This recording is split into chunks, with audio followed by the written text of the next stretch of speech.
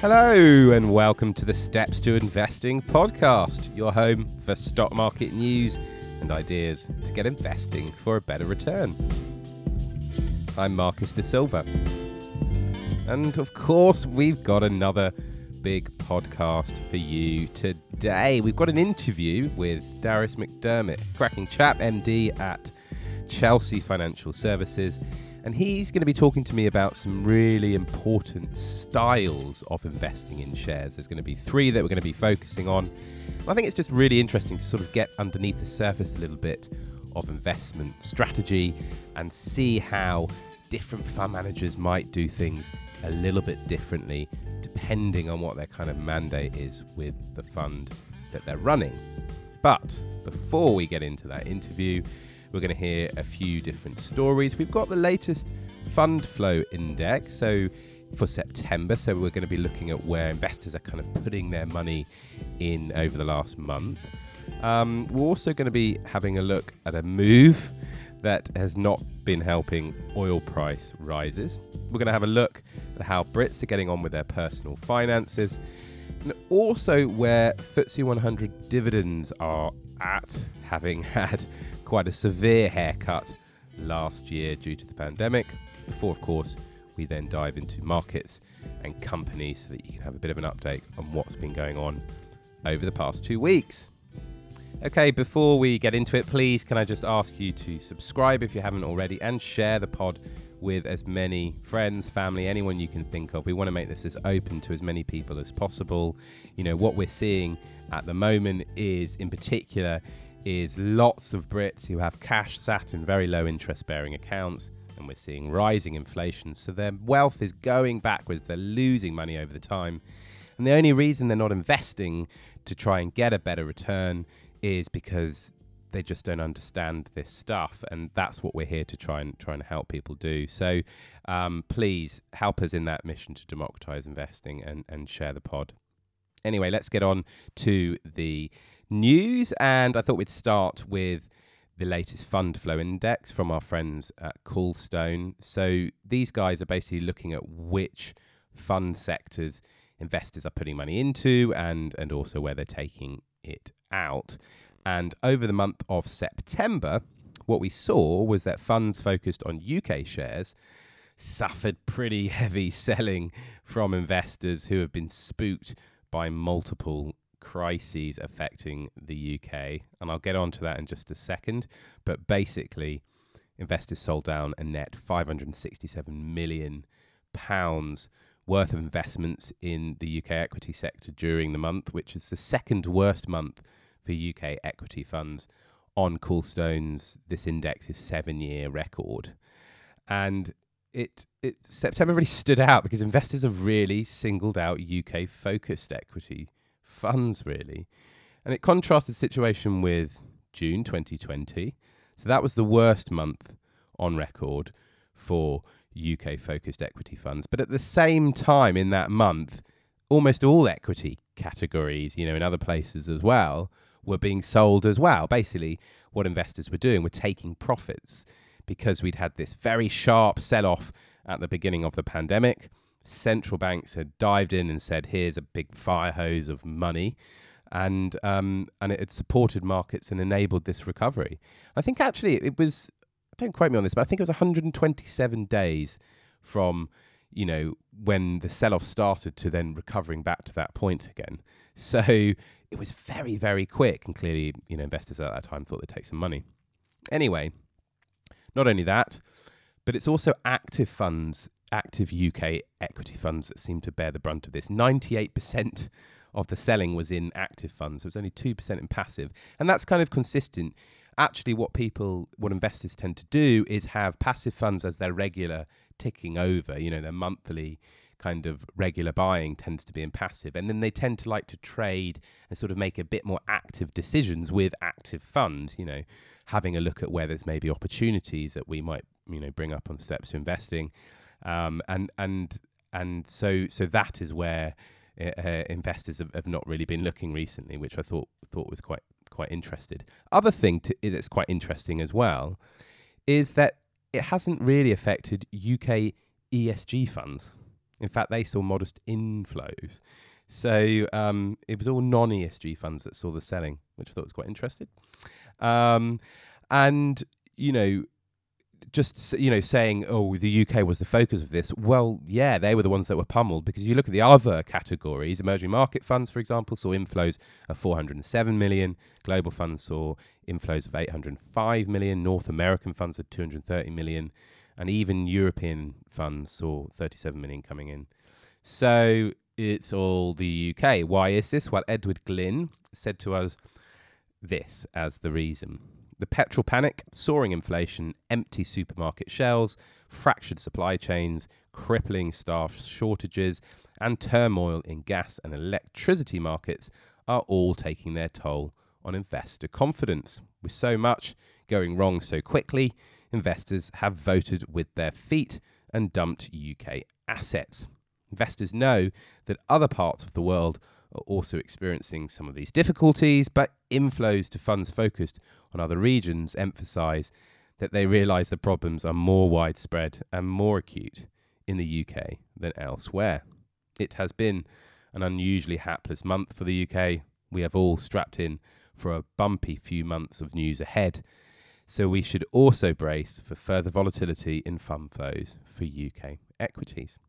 Moving on, I thought we'd have a little chat about inflation. It's something that we as Brits are worrying about a little bit. I saw some stuff from AJ Bell that basically is showing that people are beginning to make cutbacks to their spending because they're worrying a bit about rising costs. And Laura Souter there, the head of personal finance at AJ Bell, said that 3/5 of people are worrying about their finances already, with the same number having started making spending cutbacks. So most people have begun making cutbacks to luxuries, that's 84% of us, such as eating out, trips and cosmetics, but almost 3/4 are also cutting back on their clothes spending, and 58% have already reduced their supermarket spend. So only a quarter of the poorest households as well think that cutting back will actually keep their finances on track. And it's showing how many families are likely to struggle this winter. And the big concerns in particular are the rising energy prices that we're seeing, particularly in gas, and the rising cost of food in supermarkets with the supply issues as we near winter and as Christmas looms. So just on the sort of energy side of things there, it's been sort of quite a strong year really for surging prices. We've seen things like, European gas prices and coal sort of, hit record high, and, crude's gone quite high as well. Like if you look at sort of Brent, which is the international benchmark, we've seen it go through $80 a barrel, and it sort of started the year off at $40 a barrel. So, there's been some strong surges there, and there's been a few reasons for that. So some production issues. We've seen less drilling from US shale producers, some supply disruptions as well after, following some hurricanes in the Gulf of Mexico. And then just this bounce back in demand, really. It's just been very strong, really, as economies have sort of recovered out of the pandemic. And it wasn't really helped this week as US oil and Brent sort of hit 7 and 3-year highs respectively after OPEC said, well, do you know what? We're not going to accelerate any plans to increase oil production.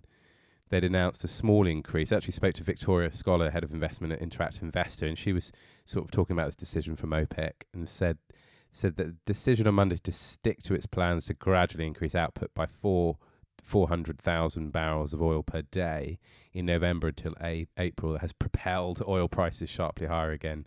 So it's kind of, people were hoping for more, really, in order to sort of ease some of those price pressures.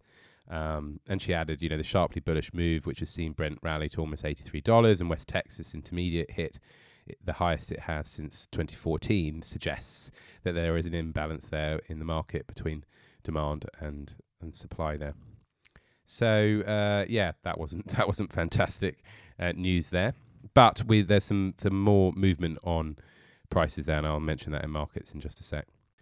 Just the final story for you then on the FTSE 100 dividends. So the UK companies are pretty big payers of dividends. We've got a strong dividend market here, and but it was massively affected, the market, by the pandemic, and dividends were very widely cut. So in 2020, we saw dividends paid out of 61.8 billion, whereas what's forecast for 2021 is 84.1 billion. So we are expecting a big increase of 36% for, according to forecasts, for dividends for the FTSE 100, which is great to see some, a nice year of dividend growth, really, the first since 2018. And it would put the FTSE 100 index on a yield of 4.1%, which is pretty healthy in 2021 if everything goes as expected. And Russ Mould, the investment director at AJ Bell, also said, total payments peaked at 85.2 billion in 2018. So 2022 is expected to get tantalizingly close to that mark at 85.1 billion as corporate profits, cash flows and confidence look to recover from the effects of the pandemic. Mould also added, though, have a little think about the concentration risk in the UK markets. And he added this: just 10 companies are expected to generate 80% of 2021's dividend increase, and our forecast to pay dividends worth 45.6 billion, or 55% of the total that's forecast for 2021. Just 10 companies, which I think is quite amazing, really. He also added Rio Tinto and BHP Billiton are the top two. So income seekers might be concerned over autumn's slump in the iron ore price amid concerns over economic growth in China in particular.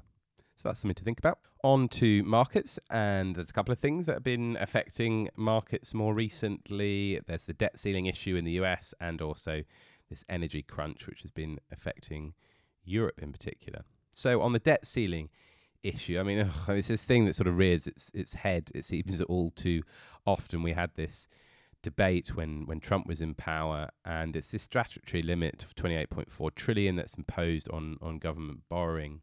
And under Trump, a deal was made to suspend this ceiling of borrowing for 2 years, and that expired in July. So suddenly there's this back to this kind of argument, really. And what's happened since July is the government have been using emergency measures and drawing on certain accounts in order to sort of pay its bills and save on cash and stuff. But it's predicted that will run out in October.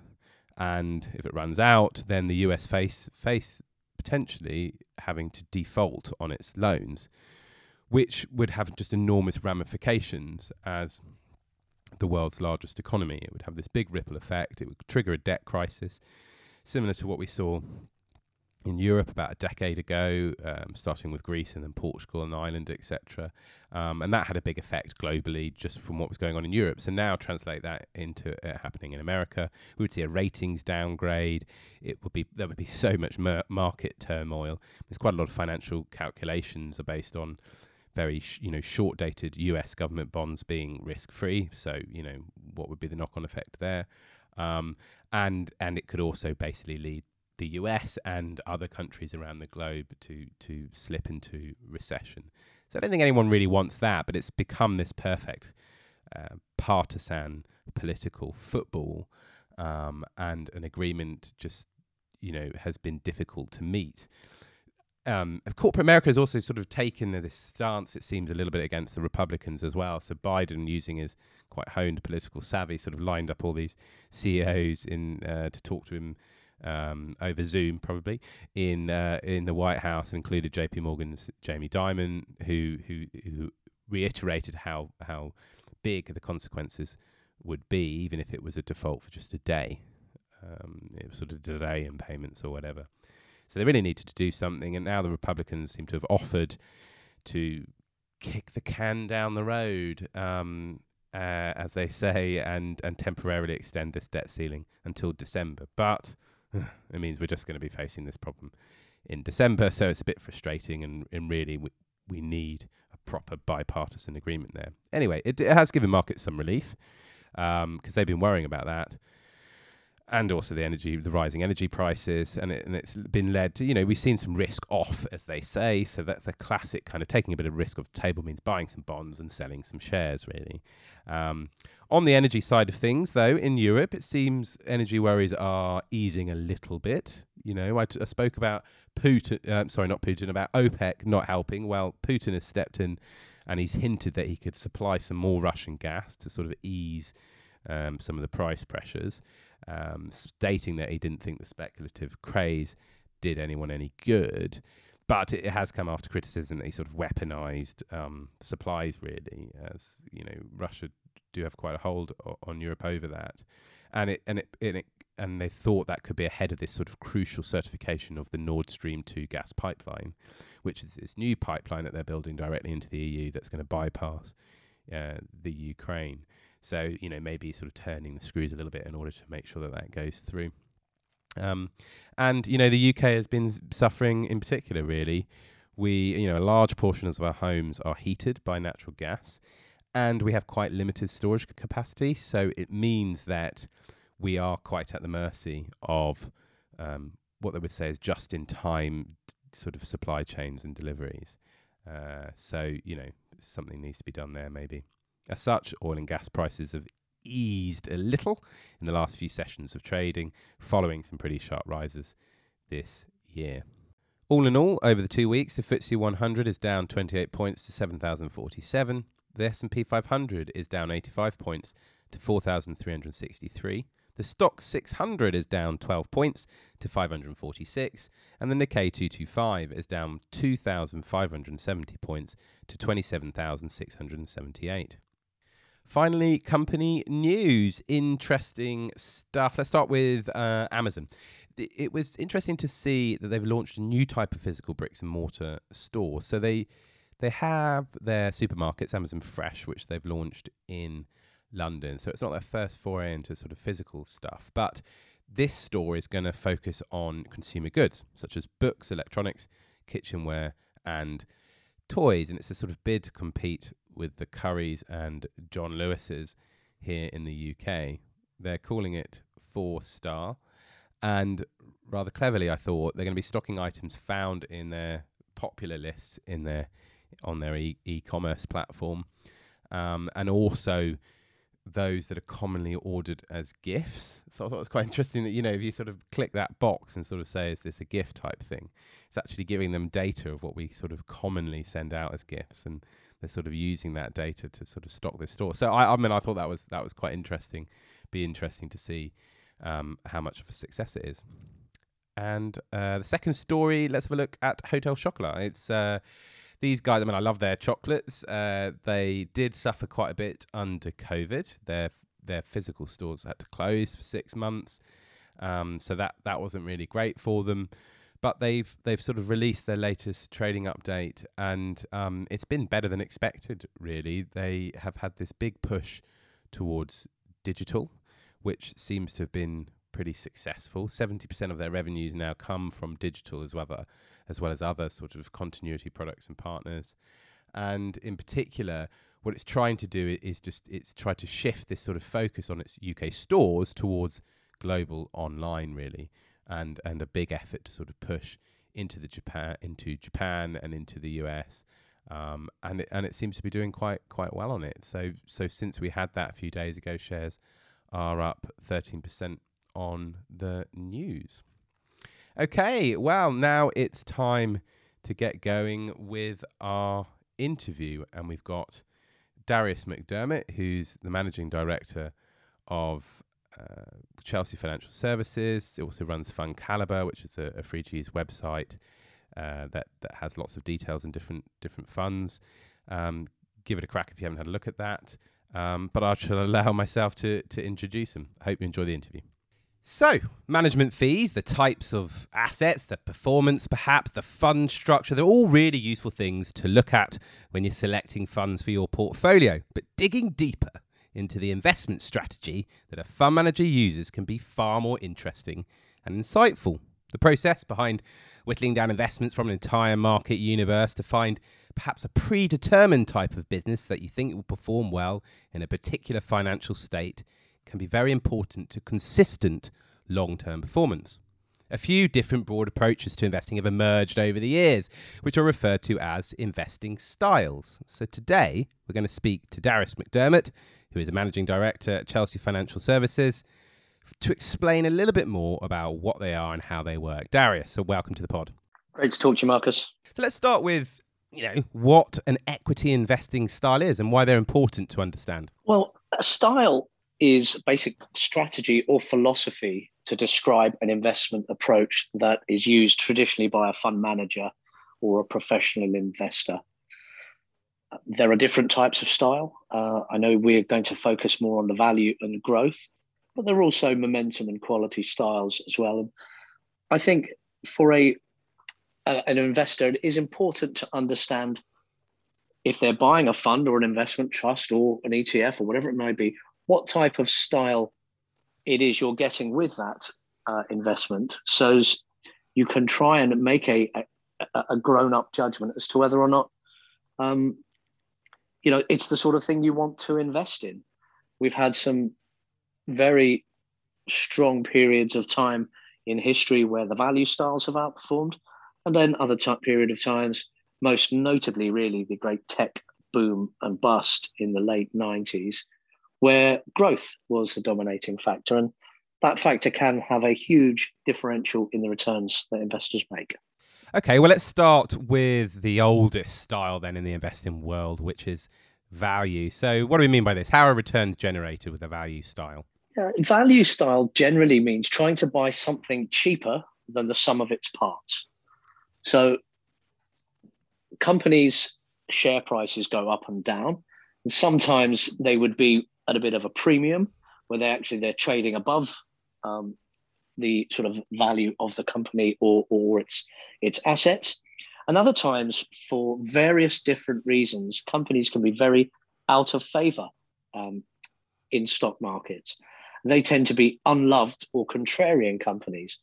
And when they're out of favor, they tend to trade cheaper, not only than the average market company, but cheaper than their own history and cheaper than other shares on the company. And, the old saying of value investing, if you buy something cheap and sell it, or buy something that's got value and sell it when it's more expensive, that's how you make money. So that's the sort of basic idea to value investing. Okay, and just out of interest, and quite briefly, how do you value? How do you know whether a share price is cheap or expensive? How do you know what its value is? Well, that generally tends to be the job of a professional investor. Actually putting a value on each individual share in a company is not an easy thing to do. There are lots of different factors that go into it. So if you're selling something or making something, what are you selling it for? What are the profits on that? What are the margins? How much, when you reinvest in your business, what future returns do you make? So actually valuing a company is more difficult. What you can do with some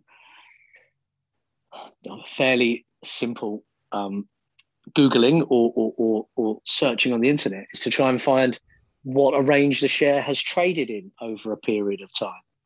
So, you might often see a fairly mature company, and when it's cheap, it trades at £5, and when it's expensive, it trades at £15. And it may well be that the sector is back in favour, or that a new management have come in and are invigorating that company. And it may well be that the company was perfectly solid, it's just out of favour, whereas the stock market can be, it can really favour certain styles or sectors. Post the pandemic, clearly we've seen a lot of companies which have well-established online platforms for sales and distribution do very well, whereas old-style pubs and leisure and restaurants, which, as we know, were shut, couldn't make any sales at all. So the stock market very much punished one type of share in that environment and rewarded the other type. So it is difficult to do, but you can have a look at a range of something it trades in. The basic valuation metric is something called the PE ratio, which is the price to earnings. So if a company has a PE ratio of 10, and again, this is readily available on the internet, it means you're paying £10 for £1 of the company's earnings. And you can generally find out what is the average PE across a stock market. So if the average PE is 15 and you're looking at a company with a PE of 10, you can see that it is at quite a big discount to the market. And that's the sort of area that the value investor looks for. Okay, good. So you're sort of looking at financial ratios, which might give an idea of that price, how that price is relative to other metrics within a business, things like its sales or its revenues or its earnings, as you say. So it's like its profits and things like that. Absolutely. Who would you say is the best known value investor out there? Well, I think it would be widely agreed that Benjamin Graham was the sort of father of value investing. He wrote greatly after the war from sort of Columbia Business School around the intelligent investor. I think was the most famous of his books. But he was all about trying to buy something that actually is worth £1 for 50p, and that was looking for shares that were valued less than the intrinsic value of say the company's assets or services. There have been a number of other high-profile value investors. I think a lot of people consider Warren Buffett to be a value investor. But John Templeton, Jim Rogers, and Mark Mobius, these are some of the sort of the granddaddies of value investing. And it's interesting you talk about Benjamin Graham. I mean, often called the father of value investing, isn't he? But post the crash that we had in 1929, there are a lot of cheap companies around, and I guess it might be fair to say since then, markets have gotten a little bit more efficient in the way in which information is sort of priced in. How has value been performing in recent years? Well, as I said earlier, investment style can actually be the dominating factor. And post-financial crisis, when interest rates hit then lows in March of 2009, pretty much across the globe, we then had the best part of a decade where growth massively outperformed value as a style. Good growth investors obviously outperformed by more, and bad value investors or poor value investors underperformed by more. So if post the financial crisis, the only decision you made was, I want to invest in growth, it was the correct decision to make. It would also have led you to one of the growthy markets in the world, which is the States, where we were actually seeing companies that looked like the darlings in 2000 or late 90s, early 2000s. Actually, some of those companies were now maturing into absolute growth powerhouses. It's not impossible for a stock at one stage in its life to be a value stock and actually then return to sort of growth investing. So for the last decade, it's been growth all the way up until the early part of November 2020, when we had the announcement of successful vaccine trials. That then led to a very sharp rotation, if only short-lived for about 6 months, where value outperformed quite dramatically. But still, if you look back over 5 or 10 years, it's growth style all the way, I'm afraid. We could have seen a rotation that means it's not, value's not dead. I mean, that's the thing where we stand today. Yeah, I mean, look, I think we have to be grown up about this. I am in a fortunate position where I get to meet lots and lots of fund managers, and they pretty much all think the way they're doing it is the best way. I can take a slightly more holistic view that there's lots of good ways of running money. What we don't know is which strategy is going to be in favor in any one period of time. When we run some of our own funds here, and whilst growth has been the dominating factor, we did have a bit of value in our portfolios, which then led to the sort of strong returns which we had over that 6-month period when there was that rotation. And we didn't know when it was going to come, but we just always felt you wanted to have some balance in your portfolio. And I think that's broadly a sensible thing to do. Okay, well, let's get on to then growth. Do you want to describe what the growth style is then? Yeah, I mean, again, growth sort of covers a lot of things, but basically mean your company is growing faster than the market. Now, that could be earnings growth, it could be profits growth, or it could be margins growth. Or if you're doing everything right, it could be all of the above. So if you're selling more than everybody else and making more money on every time you sell something, you will make more profit growth. Sometimes growth companies can actually be loss-making. They are often newer companies investing in new technology, but they can actually be growing as a business. They can be growing their sales exponentially, but it doesn't actually mean in the early stages of their lives that they're profitable. So growth in itself doesn't just mean profit. It just means, if I was selling 10 things, next year I'm selling 20, and the year after I'm selling 40. And if I can actually start making more money every time I sell something or build something or manufacture something or distribute something, then I may be growing at a higher rate than the market. And what that tends to mean when we go back to our favored and most common valuation metric, that if the average stock on a market, going back to our earlier example, is on a PE ratio of, say, 15, my growth stocks are going to be on PE ratios of higher than that, and often quite a lot higher than that. So they can actually, as you say, even if they're, especially the type of company that isn't making any money or is loss making, then they can seem insane relative to what you might call a value stock. But I suppose it's this kind of, maybe describe them as one looking cheap and the other looking quite expensive is maybe how you might describe a value versus a growth stock. I think you can say that as a generic thing, but the growth investor would counter that comment with it. I may be more expensive than the market, but I am not as more expensive than the growth that I'm delivering. So if the market is delivering earnings growth of 10% and you're delivering earnings growth of 30%, you should be on a premium to that market, because the value of your goods and your profits and your margins and your earnings are at a substantial premium to the market. So your shares should be trading more expensive. Then it gets into relative value as to whether or not my shares are overvalued or undervalued compared to that growth. And again, this is not straightforward for retail investors to work out unless you are a proper hobbyist and you have A, good accounting background, but B, plenty of time to look into report accounts and be able to read them. Who is a well-known growth investor then? Are there any to point out here? Yeah, so as you rightly said, sort of value is a older discipline. Funnily enough, there's not that many what you would call historic, real high-profile growth investors. Probably one of the earliest investors was a gentleman called Thomas Rowe Price. He did believe that if you invested in companies that were growing faster than the market, that you could make better returns.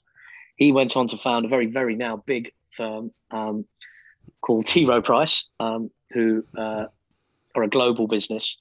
They not just American, but he was an American. Another well-known investor or growth investor was Peter Lynch.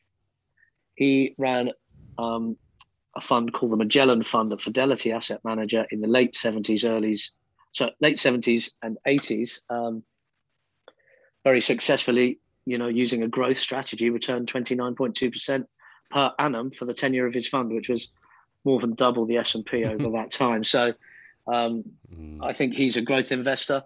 When I look across the spectrum today, I think it would be an oversight were we not to look at the likes of Baillie Gifford as a firm, because at a firm-wide level, they are growth investors and they have strategies that invest in high growth, as well as sort of compound and special sits as well. So they are, probably some of the most obvious growth investors today.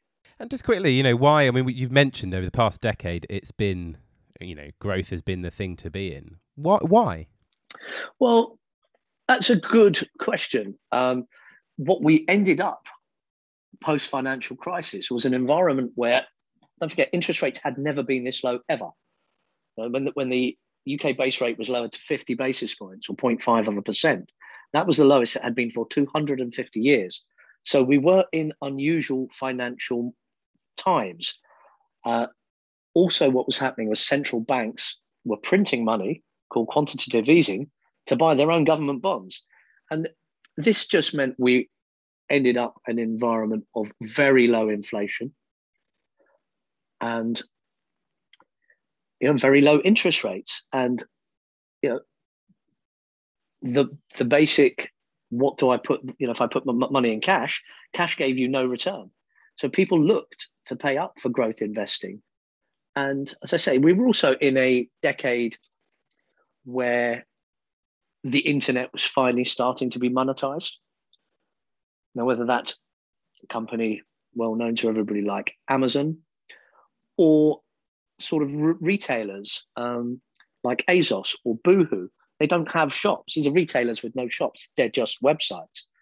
And they were able to grow their brands and their marketing and their distribution to make money. And they were growing up much faster than the market. So, and there just has been a long period of time where value stocks, and let's just pick on the UK stock market, stocks that would have been deemed to be value are things like financials. Banks generally need higher interest rates to make more money, and they haven't had that.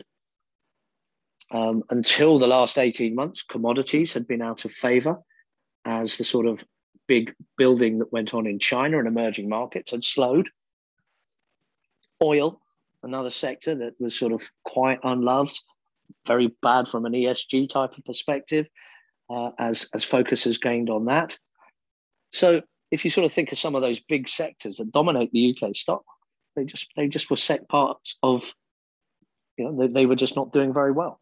Whereas the growth stocks, primarily in America, as we know, the famous FANGs, sort of Facebook, Apple, Microsoft, but who doesn't have a device with some connection to Microsoft Cloud? They're in every part of your ecosystem. And in the early part of the 2000s, actually, Microsoft was deemed to be a value stock. Had a good dividend yield, which is quite unusual for US tech companies.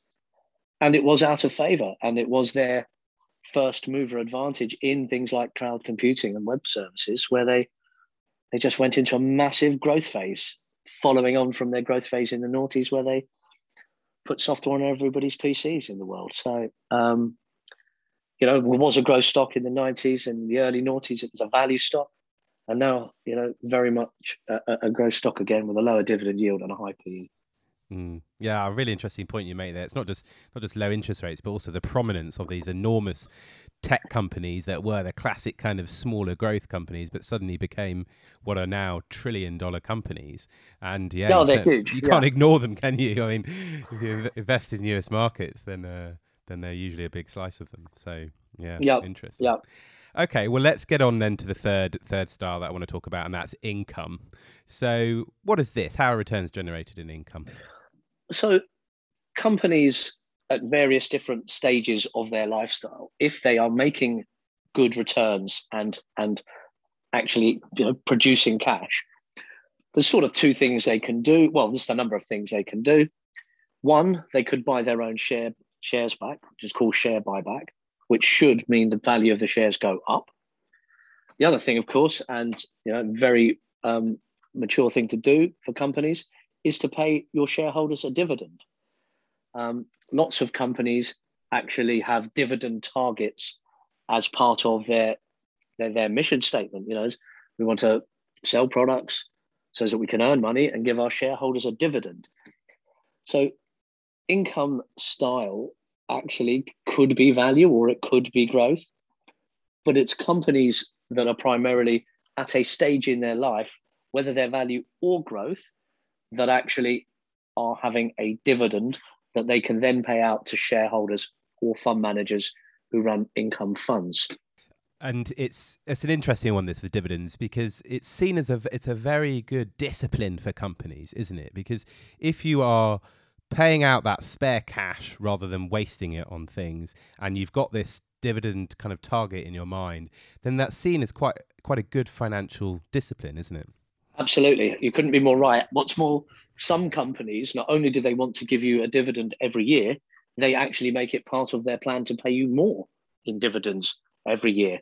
And that's one might argue that's also a very good discipline and a way for a company to operate, is to try and give you even more income next year than this. One has to be a little careful that companies don't over distribute their income, because companies do need to reinvest in themselves. Potentially they want to buy other companies who may be stealing their market share, and they may be reasonably valued. And often you get companies that they're doing the same thing, and you get synergies of costs. If you've got two companies doing the same thing, if you put them together, they can often be more valuable than the sum of the two parts. But not all of those mergers and acquisitions, as you rightly state, are good. Sometimes a company buys another company and it actually destroys value, where they would have just been better off paying dividends. And, people need income to live. You cannot live on savings in cash anymore, and you haven't been able to do since March 2009. And if you can buy a company or a fund, as more people tend to do, you get a mixture of shares with different types of companies, all paying a dividend, and then that fund or investment trust might pay you out those yields. So it's a hugely important part and style. It's not a style specifically. If I had to say, income investing tends to have a bit more value style, but you can still get good growth companies that pay handsome dividends. And we already touched on Microsoft earlier. Yeah, and I think one of the big advantages of dividend income as well is that it's good at keeping up with inflation, because, of course, it comes from the profits of companies, and they can pass on any of their rising costs to their consumers and put their prices up, and therefore hopefully give you a dividend that beats or at least keeps up with inflation as well. And that's a big thing to think about at the moment. Yes, it absolutely is, whilst inflation appears a bit stubborn at the moment. Yeah. Okay, well, I'm going to get you, just to finish this off, is to go through some suggestions. I'm going to remind our listeners these are not recommendations. We don't know your personal circumstances. But, Darius, if you want to start off with maybe a good value fund.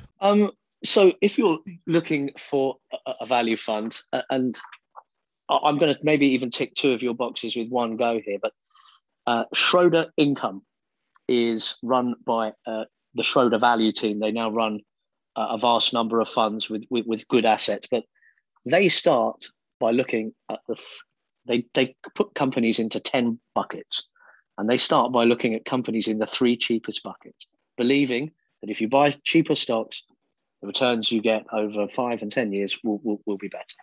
But they also have an income fund, and it's done very well when value is in favor, but it pays you a good yield and growing yield, just for owning it. Another core vehicle, which I think investors may or may not be familiar with, is the City of London Investment Trust. Been run by the same fund manager, Job Curtis, for over 30 years now. And, investment trusts do have a difference to them than open-ended funds, whereas actually they can hoard some of their income or store some in good years and use it to pay out when dividends or companies are struggling to pay dividends, as was the case in 2020 due to the pandemic. Whereas in an open-ended fund, whatever income comes into your fund in the year, you have to pay out. So that's one investment trust and one value-dominated income trust for consideration. The other thing you could do is, of course, you could look for a global fund. Those first two I've mentioned focus on UK companies. And I'm going to throw a few out here. A really good, consistent global income fund is Fidelity Global Dividend. The manager likes good companies that are quality, but he also likes to not overpay for them. So he doesn't go buying lots of expensive companies. Doesn't mean he's a value manager either, but he likes companies that have some dividend with the potential to grow that dividend. M&G Global Dividend, run by Stuart Rhodes, actually looks for companies that have that mission statement that they're not only going to pay dividend, but they're going to grow their dividend every year. So that could be a good fund for those looking for a growing income stream. Maybe they don't need a high income today, but would like some income, but they know that these things can compound and get you a growing income over time. Okay. Have you got any in the growth sphere then? Well, yeah, absolutely. I mean, I think, as I say from earlier, it's hard to look past T. Rowe Price and Baillie Gifford. T. Rowe Price have a global focused equity growth fund. It's quite a mouthful, but it does exactly what it says on the tin. It's a global growth fund. And for those looking for maybe the purest growth, you could look at something like Baillie Gifford American. They do have global funds as well, but they run some really good US funds, and their American growth fund taps into those, high growth trends and companies, not just big tech. They do big tech, but they also back companies in sort of medical tech and some of those areas as well. So there's a couple for your growth investors. Darius, thanks very much for joining us on the pod. Thank you. Marcus, my pleasure. So big thanks to Darius for talking to me about those styles. I mean, I think it's important because there's a case for all three really. Growth has done quite well over the past decade, and some stocks do look expensive. But the reason why they've done well is because these quite well protected business models and quite innovative ideas have managed to produce profits and keep growing those profits, which has just sent share prices ever higher. Whereas value tends to do well in sort of an environment that is a bit more punchy economic growth, recovering out of recessions and higher inflation, which is also what we're in. So it's why over the past year we've also seen a little bit of a roll back and forth between those two sorts of styles. And then I think from an income point of view as well, the attractive thing about dividend income is companies have the ability to pass on higher cost inflation through their prices, and therefore that translates into their profits, which means they can grow their dividends as well ahead of inflation. They can do, it's not guaranteed of course, but of course companies do have a good ability to do that, whereas other safer assets do not, and we're seeing very low interest rates obviously in those safer assets. So case for all three, of course, often the answer is a blend is quite a sensible thing for your portfolio. So it's good to be able to sort of identify those sorts of strategies. Well, that's about all we have time for today. Please send me any questions if you have any. Marcus at steps2investing.com. Also, if you want the magazine, then don't forget to sign up on our site. And of course, please share the pod. But aside from that, happy investing. See you next time. Goodbye.